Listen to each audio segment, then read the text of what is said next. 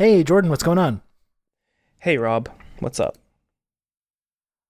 Well, okay, well, hey, Ken, hello. I know you're there too. You Howdy. might as well just, yeah. Hey Ken. Anyway, it's, we're here in the conference room, Insurgents headquarters. I wanted to make sure we devoted some time today to continue putting this deck together that we're working on because, I saw a friend of the show and Insurgents LLC board member Liz Smith the other day giving some really great ideas in the paper of record, talking about Joe Biden's campaign, talking about the different ways that he's going to be able to connect with voters, especially young people, throwing around some really interesting ideas. And I was just I read this piece and my brain was all the synapses just was firing right away. Really excited. It was really like got me thinking about, ways that we can kind of contribute to this conversation. So I know we each kind of put together some different ideas. So we're here now. So I wanted to just like go over some of these ideas we have about Biden's campaign that we can pitch and, maybe hopefully help the campaign reach out to some people that maybe they wouldn't have otherwise. Yeah, I mean, when I saw the word Fortnite in the story, that really resonated with me. Yeah. I was like, gee, I play Fortnite. Let's do it. And I think back to the success of, and I'm sure we all remember where we were when we heard this term, but Pokemon Go to the polls and just like the groundswell of support that came after that. And I think like we need to create moments like that where we intersect pop culture and politics because there's like it's an undefeated strategy. People who do that win. It's plain and simple. So I think about hot sauce in my bag. I think about dabbing on Ellen, and I've been spending the weekend thinking about different things that the Biden campaign could do. And I just thought that video games are coming out are really popular. I think the world is looking forward to the next Halo. And I think that just superimposing Biden in Master Chief, that is just something that we should start to play around with. Biden is taking on various villains in space, but ultimately it's a critique of the Space Force. So what do you think about that? That is working for me. Okay, good. I like that a lot. Definitely include that in the deck. We can get some of the interns mocking up some visuals for that. Fantastic. My idea was it's actually also video game based. I don't know. I don't want to lean too heavily into this, but again, the Fortnite was such a big part of the pitch earlier that it did kind of get me thinking along that strategy. But I have a little bit of a different approach here. Okay. What I'm thinking of, because we had the idea of projecting Biden into Fortnite, but you got a whole video game. It's like maybe like one of those old school point and click adventures. It's kind of a time traveling thing. You got Joe Biden throughout history. All the different really heroic, selfless acts he's committed throughout history. You're able to get into his shoes and participate in that from his perspective. You got like you're in South Africa, apartheid South Africa. You got like a Nelson Mandela escort mission, right? He's putting his body on the line. He's with MLK Jr. in the civil rights movement, marching, kind of protecting him from outside people that are trying to harm him. You're moving up like different figures throughout history. You got women's suffrage, maybe Biden, being a central figure in that, advising people. I'm thinking maybe there's like a segment, he's talking to Chairman Fred Hampton. He's telling him about how like real radicalism really takes the shape more of like earned income tax credits and stuff like that. So it's just this whole adventure game. You're going throughout history. You're intervening in these key moments, these key, radical moments of real change that we all know Biden has been at the forefront of for his whole career. And you have this point and click adventure game. You're in the driver's seat. You're experiencing all that. I think that would really excite people. Oh my God. Yes. Amazing. Okay. So, hey guys, could I cut in for a second? I don't mean to interrupt the riffing here. Yeah, just one second, Ken. We're kind of on a roll here. We're getting got some good ideas flying around. So if you want to just whatever you got going on there, just keep it in your pocket for 1 second. I think Jordan was just about to say something as well. Another game. So Call of Duty, Modern Warfare, the new Warzone mode, super popular right now. What if in a live stream, Biden says the real Call of Duty is serving the country? Yes. What do you think? I think that already was the theme of those games, actually. But yes, definitely. But in a public service context, like for politics. Yeah. Okay. That's right. Maybe redundant, but I think it'll work. People are going to see that. You know how active gamers can be, and they see that and they're like, whoa, I played that game, I get it, and then they're on board. I think it sounds great. I am on board with that right away. I'm getting excited to get out there, to push the stuff out there, to get people on board with this. Okay. Ken, you've been a little quiet. Do you have anything you want to contribute to this? And we're firing off all kinds of pretty solid ideas here. So if you have anything, it'd be great to hear about it. What if Biden just adopted M4A? No. Oh my God. That'll never work. Are you kidding me right now with this? I mean, that's what you're bringing to this? It's very popular. Like, you think you should just campaign on popular policies that would like affect people's lives positively and help them materially? People hate that. No, that's not working for me. Oh my God. I don't like it. This is why we don't bring interns to meetings. Like, what? Look, Ken, we are the high-paid consultants here. We have all the ins with Third Way.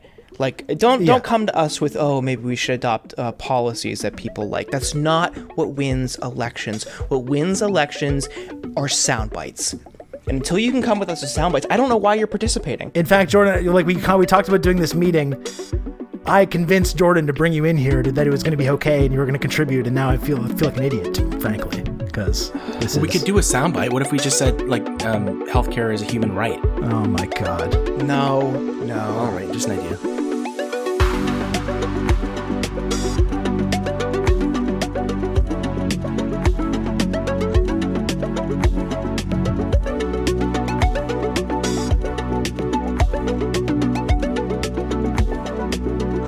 Okay, so hello everyone. Hello and welcome to The Insurgents,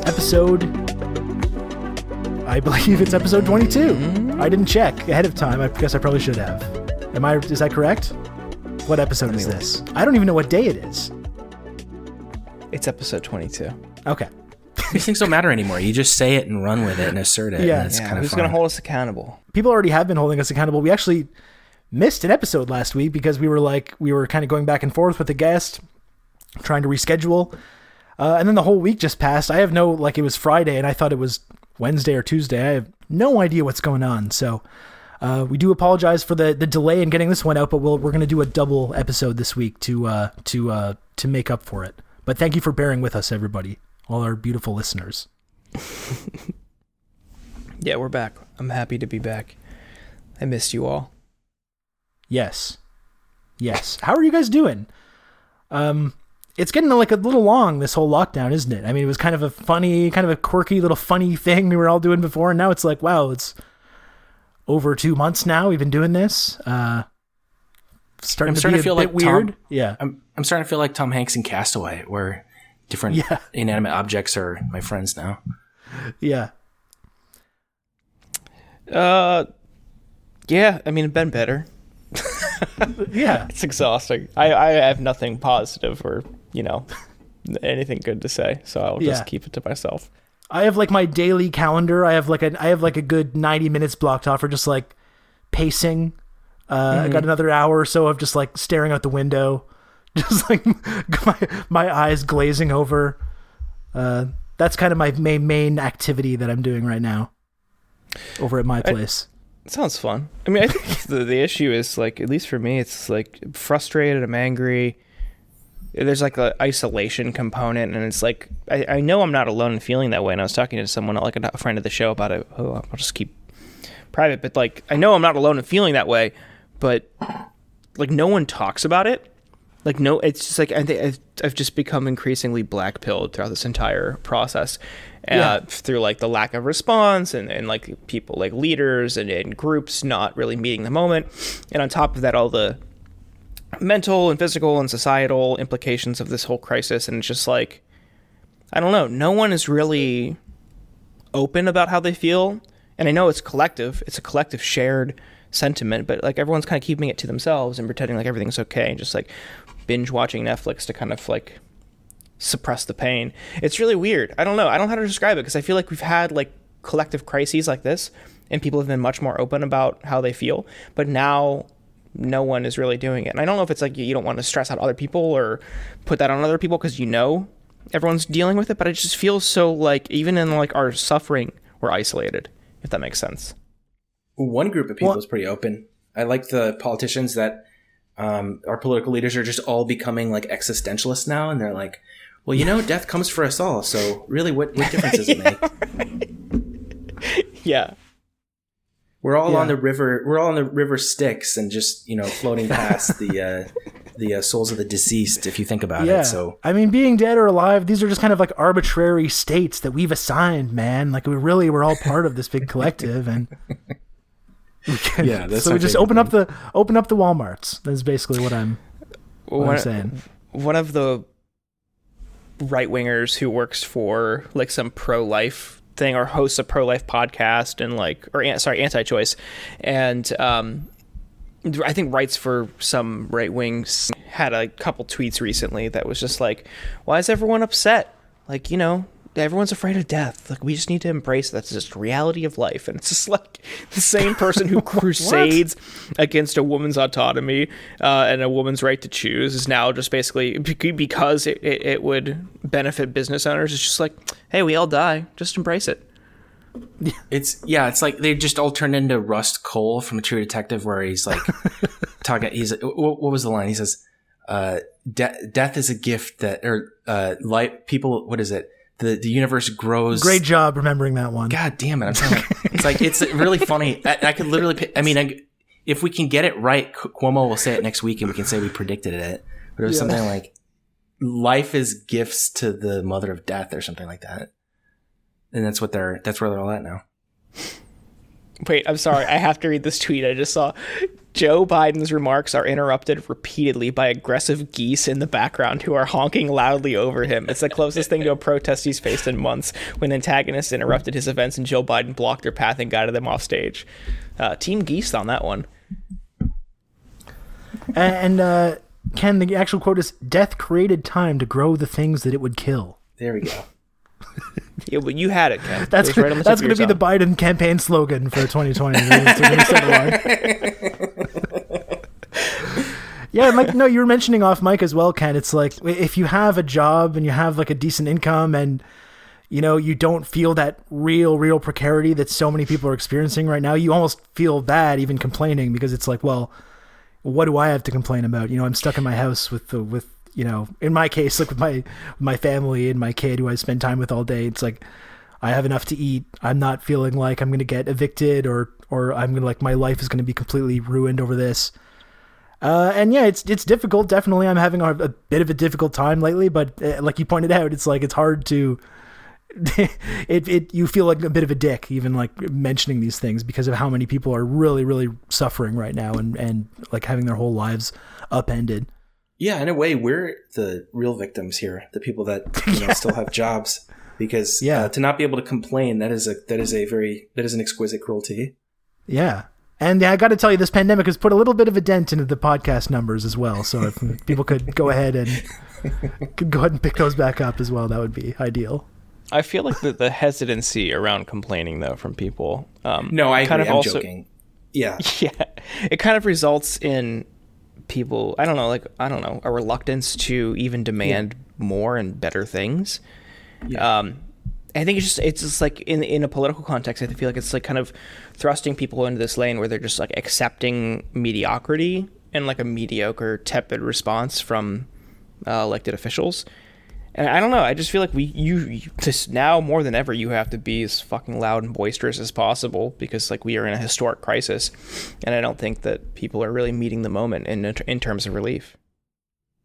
Yeah, I think that characterizes this whole, I mean, you can see very clearly that people who vote Democrat are asking for less now. And I think that's a factor that was missing from a lot of the analysis of, why Sanders' campaign performed this way when it performed, another way in 2016, which is that Sanders was coming out of 8 years of, Obama being in the White House. And I think a sense that, like, oh, we've sort of tried kind of competent liberalism. Maybe we're comfortable to, take a chance here and go even farther left. And then after, several years of Trump, the attitude seems to be sort of, trauma and kind of like, oh, I don't know if we're, I don't know if we can ask for that much now. Maybe we should just go back to how it was. And I think that's counterproductive. Because you should, a lot of these things happen because you didn't, you weren't able to get more to begin with.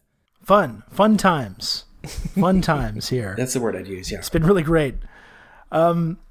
Well, in any case, I am happy we've reconvened. I'm happy we're talking, and I'm happy that you two are doing okay, and I hope all the listeners are hanging in there as well. We've received a bunch of emails from you. We a couple weeks back, we sent out a call for like stories about the things you've been going through right now with coronavirus and the ways that the pandemic has affected you personally.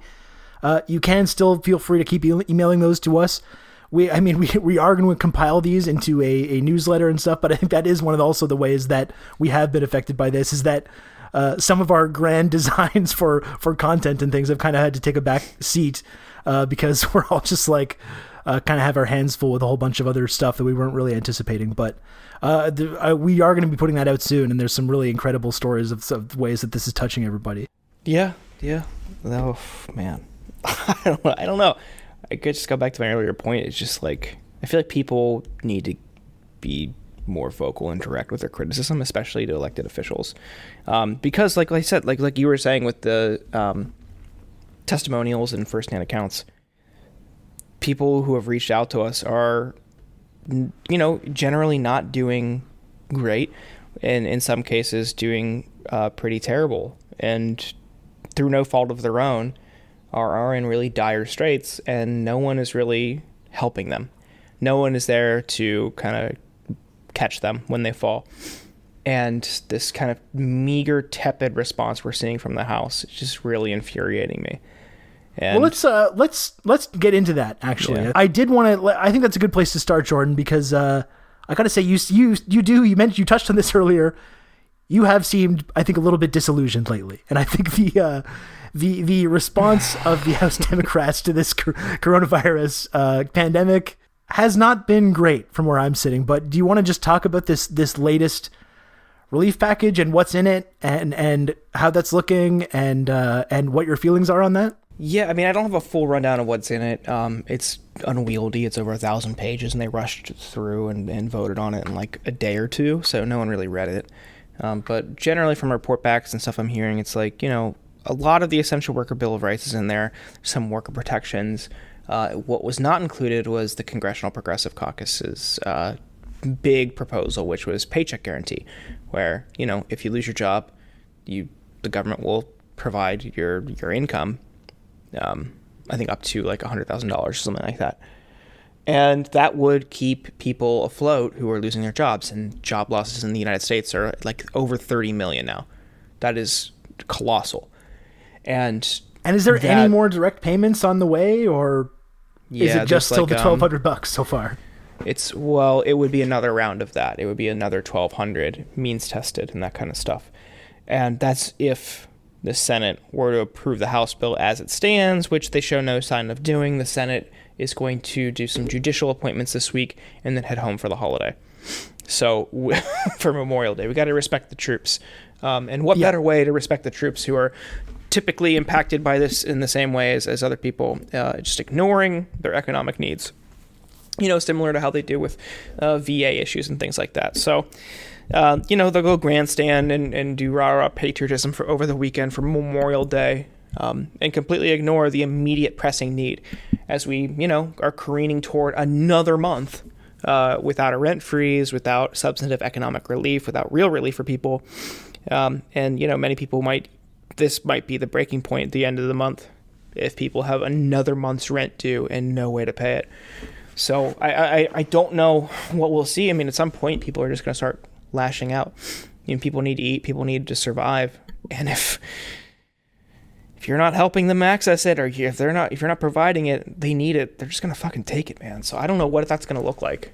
But this indifference and this callous disregard from elected officials while people are truly suffering is really disheartening. Disillusion is one way of putting it. Just black-pilled is another if you're like extremely online, but just like completely cynical and nihilist about everything anymore, because just no one really seems to care. We're in a historic crisis, a historic level of suffering. 33 million people here alone have lost their jobs.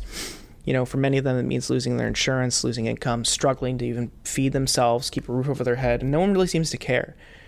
And it's bewildering. And then you have Democratic officials saying this weekend, like, oh yeah, that House bill we just passed, already we're willing to compromise on it. What the hell? Why would you start at a position of compromise and then say you're willing to compromise? Why not just go as far as left as possible and make them walk you back? That's just like one tactic that it just never seems to be present in the Democratic establishment. You can make the argument that it's because of corporate influence and things like that, but there's why not be tougher? Go all out, balls to the wall, far left as possible, and then make them walk you back. Jordan, you're not putting into account the fact that, when the Senate rejects this, as they would reject literally any, proposal the House has, and they reject a, more compromised position, they're going to look really bad to the general public, and they won't be able to come back from that.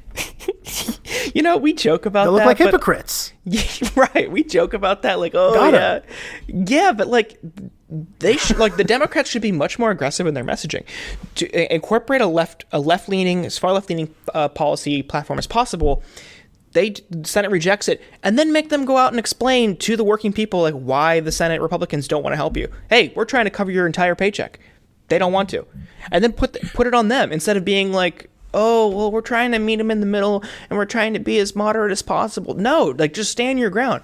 Like they're just terrible negotiators. Well, that's the kind of odd thing, too, from my perspective as well, which is just like, maybe I'm just a political amateur. I don't know what I'm talking about. But like the Democrats do control the House, right? Is that correct? Like Yeah. Is that right? Yeah, allegedly. They do, right? So we're told. So this is what I'm kind of wondering. Paper, like, this is not complicated. Yeah, these bills that they're putting out, it's not like these are this is the best compromise we could get and all this stuff. It's like you can literally do anything. You can do anything you want. Right. You could pass a bill saying, we're going to give every single person, as many people like many progressives in the Democratic Party are saying, I'll just give people $2,000 a month for as long as they need it. Right? You could just put that in your bill. And then if that goes to the Senate and the Senate says no, well, then you have an election based on like, well, we're trying to give you money. These guys don't want you to have the money. Again, I have people kind of roast me all the time. You say, Rob, you're Canadian. You don't understand this stuff. You don't know what you're talking about. But in my view, that's a pretty compelling election message when you say like, we're trying to help you like live and not get thrown in the street. And these other guys are saying, no, no, no. That's a pretty compelling sort of message that you can go out there and run a major election on. But no one really seems too interested in that. But I guess that's that 12D chess and master negotiating that I guess I just don't quite have the understanding for. Well, what difference does it make? The Senate's not going to pass it anyways. You might as well have something that rhetorically you can point to as the platform of the party as you're going into an election year. You can have the most compromised bill imaginable, and they're just not going to pass it on grounds of either, blocking anything that the Democrats do or just like not wanting to fund literally anything, even just, the most meager Cobra proposals or anything like that. Oh. So I really don't see what they lose. Cobra subsidies. Aren't they like bailing out lobbying groups and pushing Cobra as as an alternative for people that are losing their job, like the 30 million people that are losing their jobs? Yeah. The issue. So yeah, the part of the bailout, goes to like niche interests, like special interest lobbying groups. There's also an exploitable loophole with like a nonprofit structure that like typically is only reserved, like typically only used by like lobbyists. And yeah, the Cobra subsidies, it's just a paltry, just absolutely disgusting, like pithy response, because Cobra, you take on. Can you explain to me what Cobra cost. is? Because as someone who doesn't have to deal with this shit ever, like it's completely so alien and weird stupid to me. I'm just picturing Don Draper pitching it, and he's like, "What if we had insurance for your insurance?" Well, Cobra is so when the insurance companies go under, you've got that insured. Yeah, and when you lose your job, one thing you can do right away is buy really expensive health insurance, right? Because you have money, because you have a job. Wait, no, sorry, I've made. That's the thing. Sorry, it's like that's not right. It's your. That's not accurate. It's your healthcare plan that you had. So if I have, let's just say Rob Insurance, right? Rob Rousseau's insurance. That's the plan, and I lose my job. Cobra allows me to keep that same plan, but instead of paying my premium, my monthly whatever premium that I would pay out of my paycheck, I now incur the entire cost, including the employer share, which in some cases, and I think many cases, is more then if you have a bad plan, you're going to be paying more than your employer. I don't know if that's even possible, but I'm sure it's out there somewhere. But you're paying 100% of the total cost of your plan, when in most places you are only paying a small portion, or in like best case scenario, the employer covers 100% of your costs, right? So COBRA then puts all of those costs on you. And when you are out of a job, that's even more expensive. It's already more expensive because you're now paying 100% of the cost, no employer share. COBRA puts it all on you. So the subsidy is like whatever the range is. I'm not sure exactly what it ranges. They're just like reducing that cost a little bit. So it's like you're paying for more expensive healthcare when you don't have a job. And the response, instead of saying like, cool, no, healthcare should be free, or hey, here's your income, or here's whatever, it's, we'll help you cover the cost a little bit. Like, it's just like, that's their best case scenario. Great.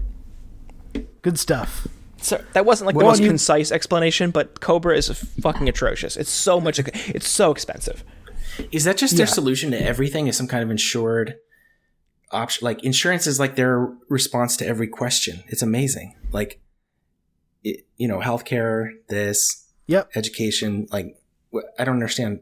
Well, and that's right. It's like, I think that's the thing that everyone should be noticing right now, which is that, I think the writing is on the wall for like what the priorities of the Democratic Party sort of leadership is. You can see it throughout the primary and the values and priorities that they were pushing, and the fact that they were so willing to do everything they could to ensure that Bernie would not be the nominee for that exact reason. So he did not go after the health insurance companies and the pharmaceutical companies and these big kind of private institutions that have become like a big part of the American economy. And you can see it in their values now with the bills that they're putting together. And that's why, we're having these conversations about like, there's this like unity commission, and who's on the Sanders Biden unity commission, and what's that going to mean? But it's like, I can't understand why anyone would think that like, that's going to lead to any kind of concrete, changes or proposals that anyone in a potential hypothetical Biden administration is going to actually work to implement. I mean, I don't see why anyone would ever believe that, or even like spend time thinking about it, because it seems pretty fucking obvious what the priorities are of the people that are in charge of the party, which is that they're against pretty much all of these proposals. That was the whole purpose of like the whole last year, basically. So I'm not really getting too worked up about who's on what unity commission and what findings they're going to have. I'm sure the platform of Biden, or whoever the fucking Democratic nominee winds up being, if it's not him, I'm sure it's going to be very progressive. There's going to be good stuff in there, and they're going to point to that as things that should excite people. But I don't see why anyone would ever believe that anyone in the leadership of the Democratic Party is interested in exploring or fighting for any of that stuff anyways. So it's like, it just seems all kind of futile to me. That's the thing. These commissions are really great at kind of assuaging concerns from voters who might be on the fence still. And they offer, this visible demonstration of unity and things like that. But like you said, the platforms that come out of it, just like the platforms at the Democratic Convention, there's no real mechanism to guarantee that any elected official or candidate or nominee or whatever sticks to them. I had a friend joke recently that just like, they get ripped up the next day after you have the convention at the DNC, like after you establish the platform at the DNC. So it doesn't, like, that's the thing, like, it's on people and it's on groups to if Biden wins, hold his feet to the fire to actually ensure that these progressive policies get enacted. And I understand their skepticism and doubt around that, and I think I'm part of that crowd. I don't know how consistent ideologically he would be on that kind of stuff. So people need to do the best they can. I don't know what to tell people who might have doubt about the willingness or likelihood that he would actually enact progressive policies from this commission, from the Democratic convention. But then from there it just goes to judges and workers' rights in cases that would be, considered by the National Labor Relations Board or things like that, because he would be in a position to appoint people to those types of positions. That's how I think they would get me. Well, Jordan, you're overlooking a little something called the honor system. Yeah. Well, no, and it's like what I've pointed out before. It's like if you believe in these kind of progressive values in America around healthcare or about, and kind of winding down imperialism, any kind of these big reforms that Sanders was fighting for, the whole point of why Sanders had credibility there, where no one else really does, is because he was planning to actually like take on these industries head on: the pharmaceutical industry, the health insurance industry, the military industrial complex. The idea, it's not just about rhetoric or what's in your campaign platform or what you're talking about, but whether you're actually going to take on these big industries head on and really fight them, because that's what it's going to take to actually make these reforms. And regardless of what's going to be in the platform or what's going to come out of this Unity Commission, I don't think anyone should have any illusions that President Joe Biden is going to all of a sudden decide to, because of a certain Unity Commission recommendation, like start to dismantle the health insurance industry. I just don't think it's going to happen. Well, but what about the psychic force of millions of people just wanting it to happen? Yeah, well, there's, quantum physics. I've been hearing some things about what the power of the mind can exert on matter. So I wouldn't write it off. How are you two feeling about? Because I got to say, I've had a hard time swallowing, like from Sanders suspending his campaign and kind of immediately endorsing Biden and kind of really just trying to play ball. That's been really difficult because like I see and I see what he's doing, and I feel like it seems like he has no choice, and he's really trying to do the right thing. He doesn't want to be a spoiler. He wants to help defeat Trump. But it just seems like he's trying to give this sheen or legitimacy to the Democratic Party that was so hostile to him, and who really like used every resource at their disposal to make sure that he would never come close to like actually touching power.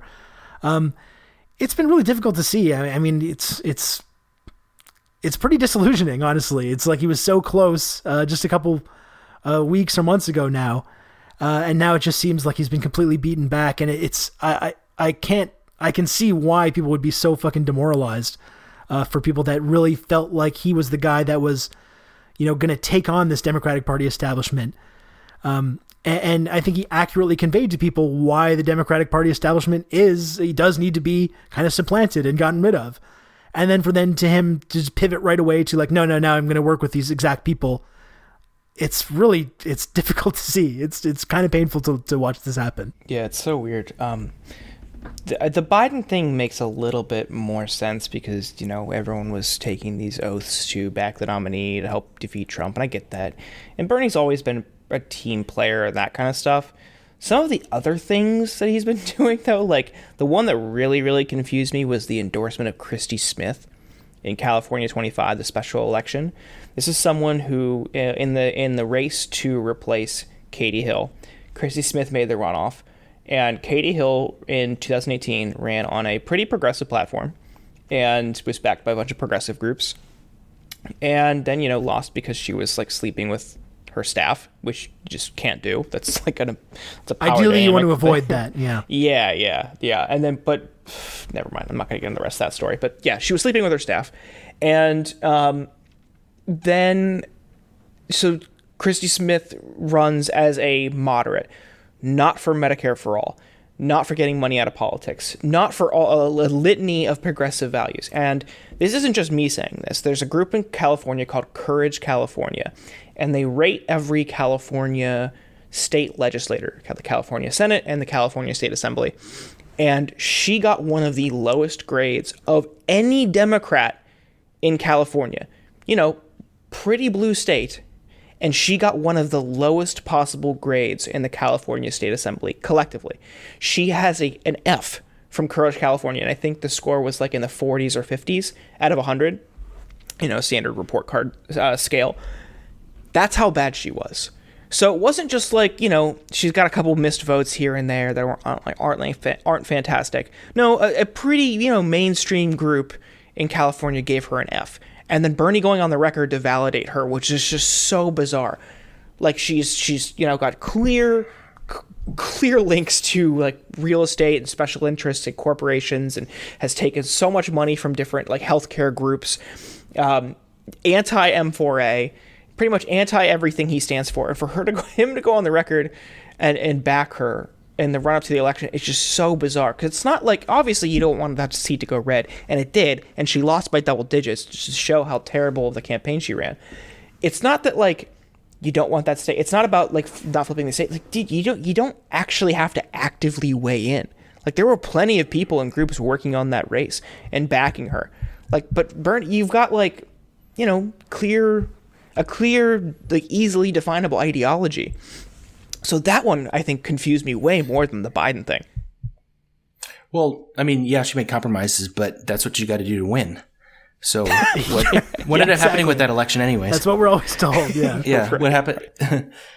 Was it a landslide, or was she win by just like a little bit? She lost by double digits. Yeah, it was a landslide, yes. Yeah. So wait, what are we getting out of this deal then? We're told Nothing. that, you know, if they back unpopular things, people that want those unpopular things have a lot of money, so it works out. But it's like she got crushed, you know, far worse than it's the whole thing is just, I mean, this is like a case study in the debate that we've been litigating since 2016 that apparently will go on for eternity. And, you know, because you keep relearning the same lesson again and again and again.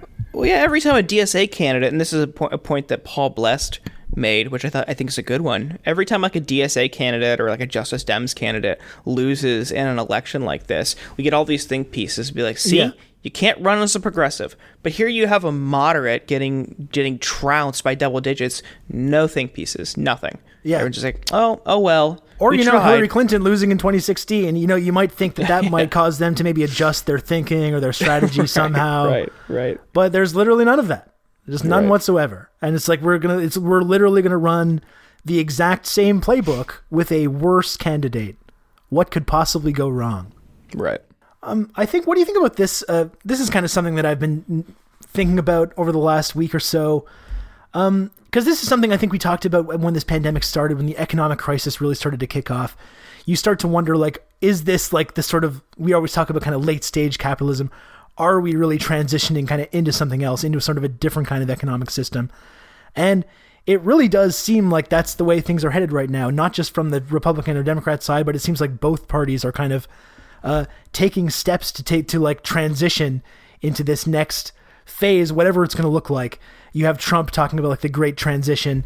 And I think you see the Democratic Party priorities as well, which is kind of where they've been going since the Obama era, which is like sort of the neoliberal endgame of privatizing a lot of these public services and offloading those to like unaccountable tech companies, empowering these kind of Silicon Valley billionaires, this technocratic elite. Like the Democrats, it seems like that's their goal. That's what they want to be as a party. They want to be the party of this kind of technocracy. You know, it's kind of like a technocratic, like libertarianism also. That's socially liberal, but that outsources all these essential services to these unaccountable tech companies. And it's like that's something we're seeing not just in the United States also, but here in Canada, for instance. Like you have Trudeau has made a deal with Amazon. He's been like openly hostile to our postal service workers and is making a deal with the government, with Amazon. I know in New York, they're using this crisis as a way to like, we're going to get like Bill Gates to re-envision our whole education system. And it seems like we are kind of transitioning into this new era in American capitalism, in global capitalism. And I think that's kind of a concerning thing, because I think Bernie was the only one presenting an alternative vision to that.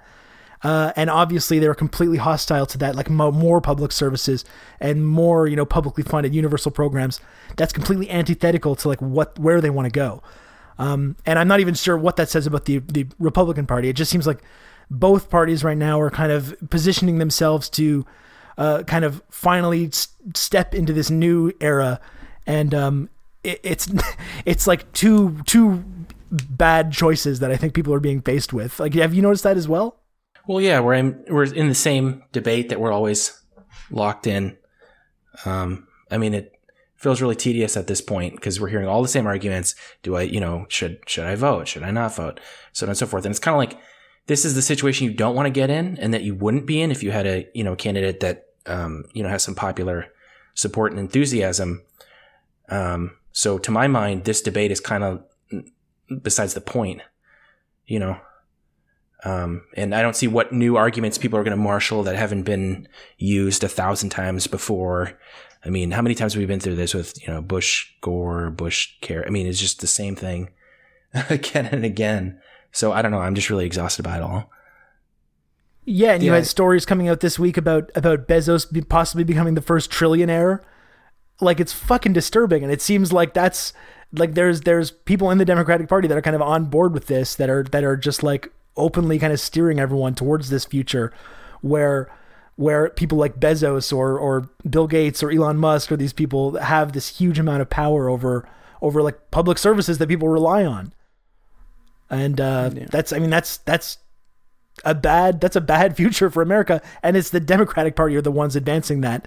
And like, compared to what the Republicans are offering, which is going to be like, an even more racist, even like less illiberal, even more illiberal vision of that. I mean, it's like, it's two really shitty options that I feel like people are being presented with. Yeah.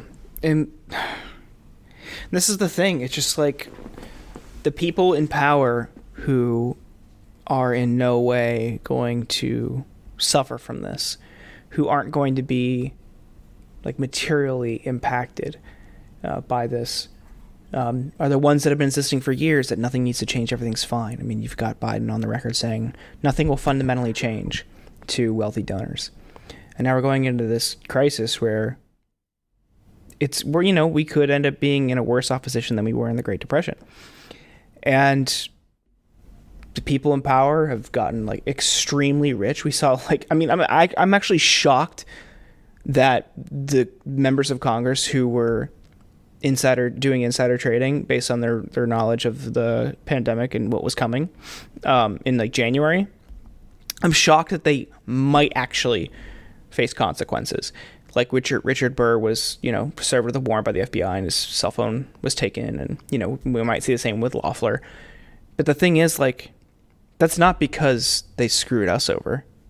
It's not because they passed a bill that made it harder for us to pay our bills or stay afloat or anything like that. They're getting in trouble because they fucked over other rich people. That's why they're in trouble. Insider trading doesn't really hurt the working class that much. I mean, if you fuck over like a retirement fund, sure. But insider trading, when it comes to people like that, the reason people who get in trouble is because it's fucking over other rich people. It's because they had a leg up on other wealthy and well-connected people. And for Loeffler, I would imagine the retaliation against her is going to be even worse because her husband is in charge of the stock exchange and runs it. So you are fucking over like the wealthiest and most powerful and well-connected people in that space, not because they fucked over working people. So I guess I'm shocked a little bit that the members of Congress are actually getting in trouble, but at the end of the day, it's only because they're fucking over rich people. It doesn't matter about us. Yeah, I mean, if they're, naked enough to go out and do these trades knowing that this stuff is going to be made public in disclosures, can you imagine what they're doing in the part of the finance world that is not required to, disclose things? Mm-hmm. I mean, this is behavior you see when they're accustomed to getting away with anything and everything, I think. Yeah, and the thing that I find this very fucked up, the fact that in the last financial crisis in 2008, so many people just like never recovered from that. And so many people just like barely got a leg up throughout that period, while the very, very wealthy did very well after that period. They gained more wealth after that period. It was basically just like a big cash grab, a big transfer of wealth upward. And I've always kind of thought, well, surely there's another economic crisis coming, and people are not going to just tolerate if there's another just massive transfer of wealth upward. That would be absurd to imagine people just standing by while that happened. And like, it's happening right now. Both parties seem to be mostly on board with it, just using this opportunity to once again raid these sort of public coffers in America and transfer all the money upwards to the people that don't need it. And it's just kind of stunning. It's stunning that they still are like, that's their solution. It's like, that's their solution to everything. Anytime there's a crisis, we need to make sure that even more of funds are being diverted to the absolute most powerful ghouls in the world. And it's very disillusioning because it's like, you've got to wonder like what people's breaking point is going to be for when they're not going to like tolerate this anymore. But it seems like there's no real limit to what Americans will put up with. And I'm not going to talk too much trash about that because I don't think we're much better here, but it's just like, it's weird. It's like this is happening and there's like, it feels like there's just like this powerlessness, and whatever big progressive wave was building over the last 4 years that was kind of hopefully going to make a big impact. It just seems like everyone is just deflated and demoralized. Everyone has to stay home and everyone's just kind of watching it happen without really having any recourse or anything they can really do about it. I mean, it's not like you can even go out and protest or do that. So I don't know. It's hard to know what the solution is, but yeah, it does certainly seem like they're taking this opportunity once again to just like strip all the copper wirings out of the floorboards before the building completely collapses. Not good. It's not a good situation, I don't think. Yeah, I mean, this goes back to my earlier point. It's just like, like we're down, we're like, we're laying on the ground, helpless, and they're just fucking kicking us repeatedly. Great. I don't know what to, I mean, it's just like Senate just going home for a week. Just what a giant fuck you to the millions of people around the country who are struggling right now, and millions more who might soon be struggling. I mean, we just see millions of people lose their jobs every week with no signs of slowing down or anything. What the fuck are we gonna do? And they're just like, oh yeah, no rush. Here's $1,200 a month and a half ago, if you have it yet. Or if you qualify for it. Yeah.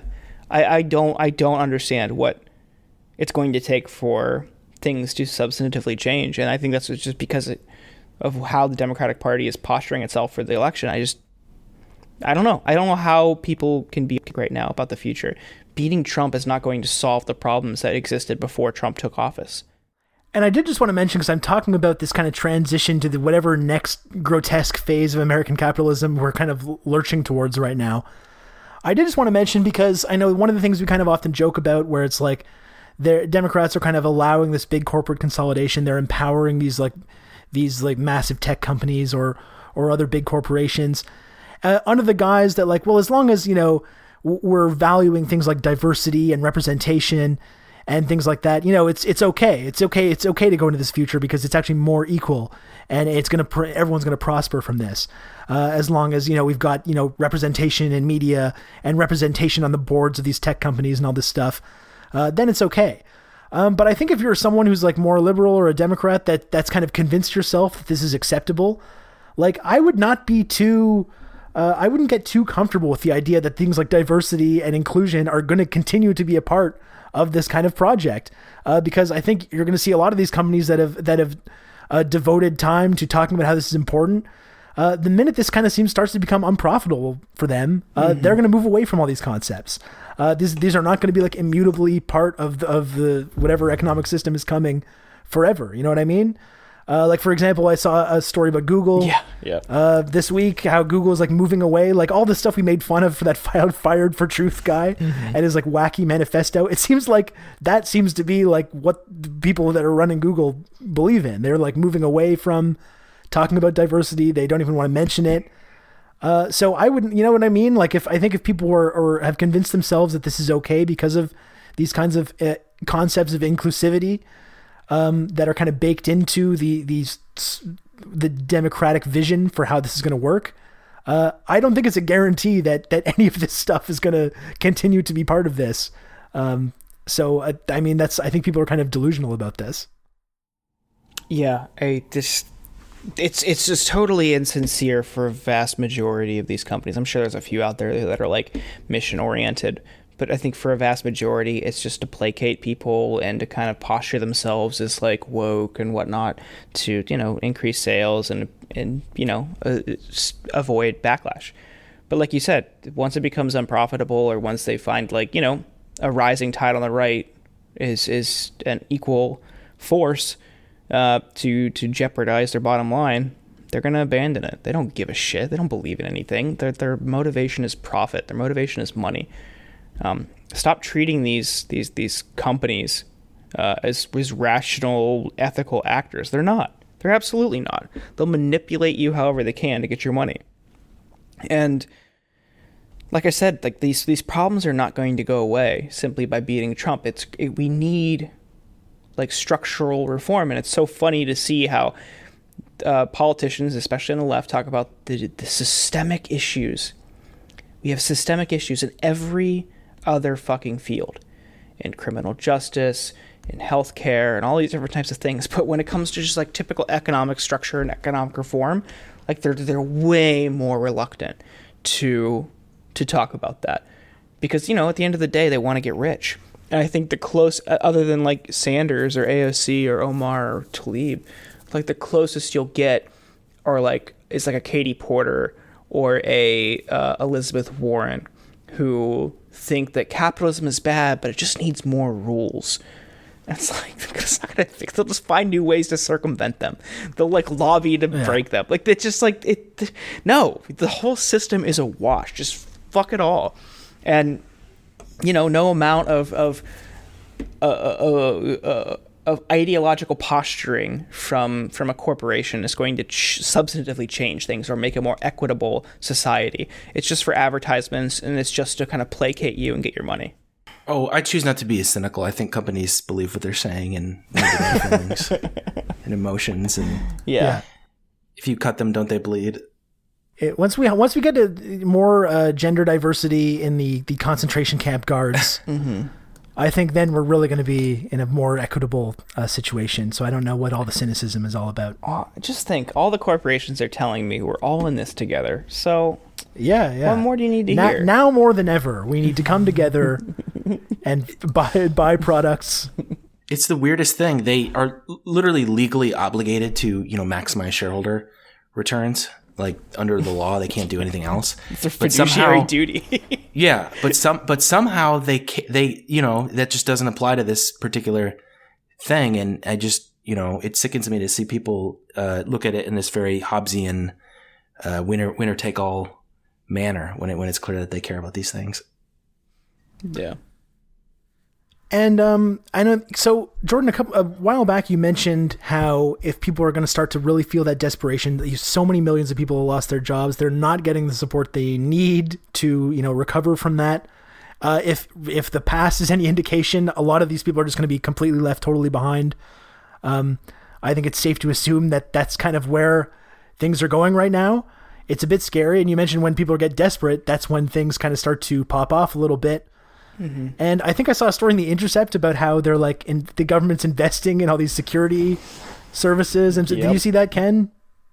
Hold on, I'm just calling it up right now. Yeah, the federal government buys riot gear, increases security funding, citing coronavirus pandemic. Yeah, you talk to law enforcement, military, they're very clear-eyed about the, you know, possibility of civil unrest.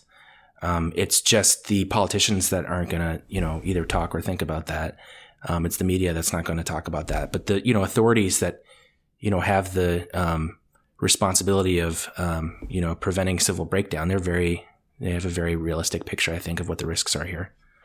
Yeah. And yeah, instead of investing however much money it would be to just make sure everyone has enough money in their pocket to not die, it's like, we're going to take that money and just put it into making sure the police have enough like tanks and military equipment that they can subdue any of these like possible situations of unrest or violence in the most brutal form imaginable. Doesn't seem like a great path right now that America's on. It's maybe a little bit concerning, I think.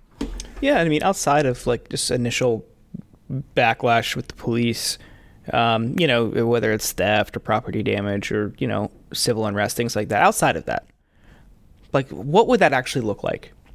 And I think you would see a spike in drug and substance abuse because people just need to escape and cope somehow. So all of this talk over the past 10, 15 years about the opioid epidemic and how much people care about the opioid epidemic and how we're fighting it. Well, that we saw large spikes in opioid addiction and overdoses and deaths because of the financial crash in 2008. And this is something I've talked about a little bit, but, you know, that impacted me directly and impacted a lot of my friends, some of whom are no longer with us because of that. And it's just like outside of civil unrest and things like that and theft and whatnot to survive, like so-called survival crimes, you're going to see a lot of substance abuse. You're going to see a lot of overdoses. You're going to see addictions spike and personal economic and financial consequences because of that. And like this crisis isn't going to manifest strictly along like just easily televisable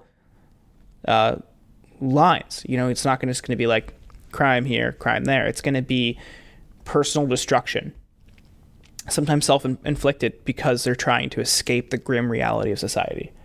And I just think that it's another way that we're overlooking this crisis, and the way we are zooming forward to another repeat, 2008. We're going to see huge spikes in addictions and deaths, and no one is talking about it. No one's going to do anything about it. Yeah, that's a factor. I think that's really important. Like we always talk about the pharmaceutical industry and, you know, how they push these things on people and the very predatory advertising, all of which is true. But one thing that's not talked about, for the same reason you mentioned earlier, Jordan, these structural problems, is, you know, the possibility that under certain conditions, people may feel as though it's rational to want to escape the, you know, hellish reality in which they live and view, you know, drugs potentially as something that can offer that. And there needs to be an answer or a response to that problem as well. But no one wants to say it because then you've indicted the whole system, you know, not just the economic system, but the social political system that we have as well. And I think it's really hard for people to think, wow, what if for some people this is a choice that makes sense to them? What if everything is so bad for many people that's the case? But it's really something we have to face, I think. And that despair you're going to see, they call them deaths of despair. There's good research on this. Deaths of the despair have just gradually increased under the neoliberal era and really accelerated after 2008 in a way that I don't think is with precedent anywhere else in the Western world. But that's a really important sort of framework to look at it. But, you know, the guys that run the society, they're not going to want to do that because you can't talk about these sorts of things without the recognition that things are really fundamentally broken. Yeah, none of this adds up to a lot of good stuff. And I think like that's the scary thing also, is that like we're talking about how things would possibly be still really bad if Biden is able to win, and none of that is even guaranteed. And I know there's a big contrast now. Obama is starting to kind of make more of his presence felt, and obviously Trump is responding to that. He's starting to have this big Obamagate thing, getting everyone riled up, talking about that. And that's something too that I think people should not be laughing off. Like people are saying he doesn't even know what it is, and he's just kind of talking. But like, I would not be, if I was like a liberal, I would not be laughing about this. It is a fishing expedition, obviously. Like they're just trying to see if there's anything that they can get them on. And you know, if I was in the Obama administration, I would be hoping beyond hope that they crossed all their T's and dotted all their I's, because if there's anything at all that's untoward that gets turned up in this investigation, I don't think anyone should be surprised if that does escalate. And who knows what that's going to look like. Yeah, country awash in guns and despair, in the sense that they're being humiliated. What could possibly go wrong? Yeah, I think that's the ultimately really disturbing thing about this election, is that I feel like no one on any side is going to accept the result. It's going to be, the turnout is going to be insanely low, because there's different rules everywhere. The whole process is basically illegitimate. I mean, the whole Democratic primary was a sham to begin with. So I feel like there's kind of America seems like it's heading towards a bit of a reckoning. I don't know what it's going to look like. It does seem like economically there's a transition to something else that's probably going to be a lot darker and scarier on the horizon. I think that's another thing about this pandemic too, is it seemed maybe at the beginning like it was a possibility to, maybe transition into something better, maybe to leave behind some of the really dark elements of capitalism. But it seems like the power structures of both parties, the people that hold political power, are really determined to ensure that nothing positive actually comes from it.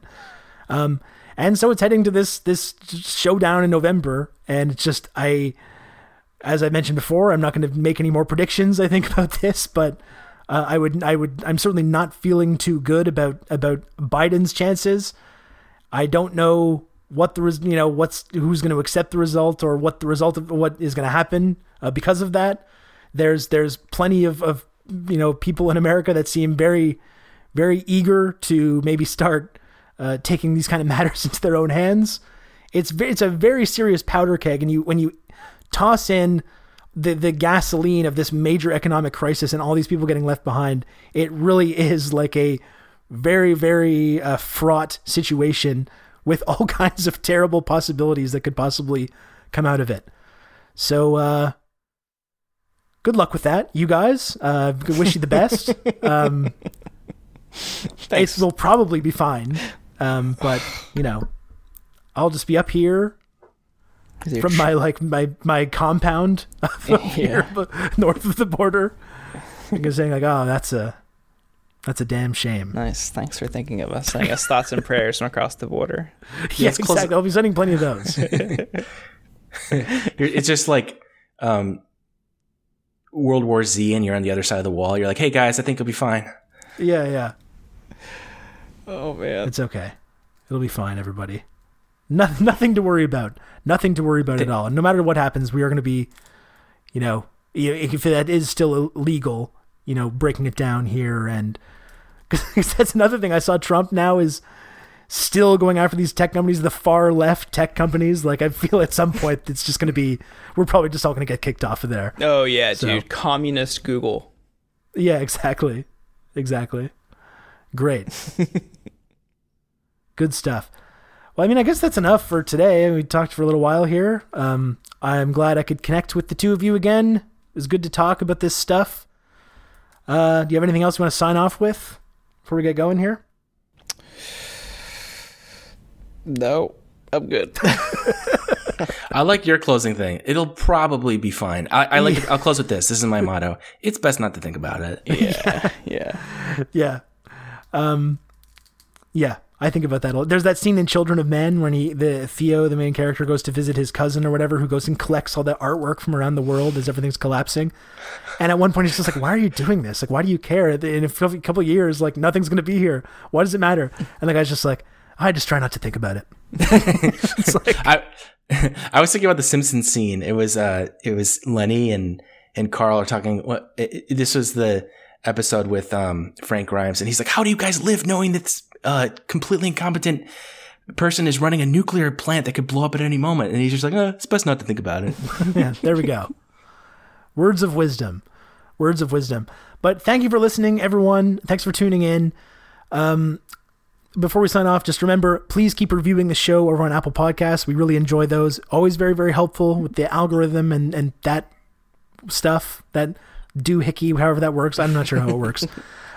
Keep leaving reviews. If you can, subscribe over on Substack.com.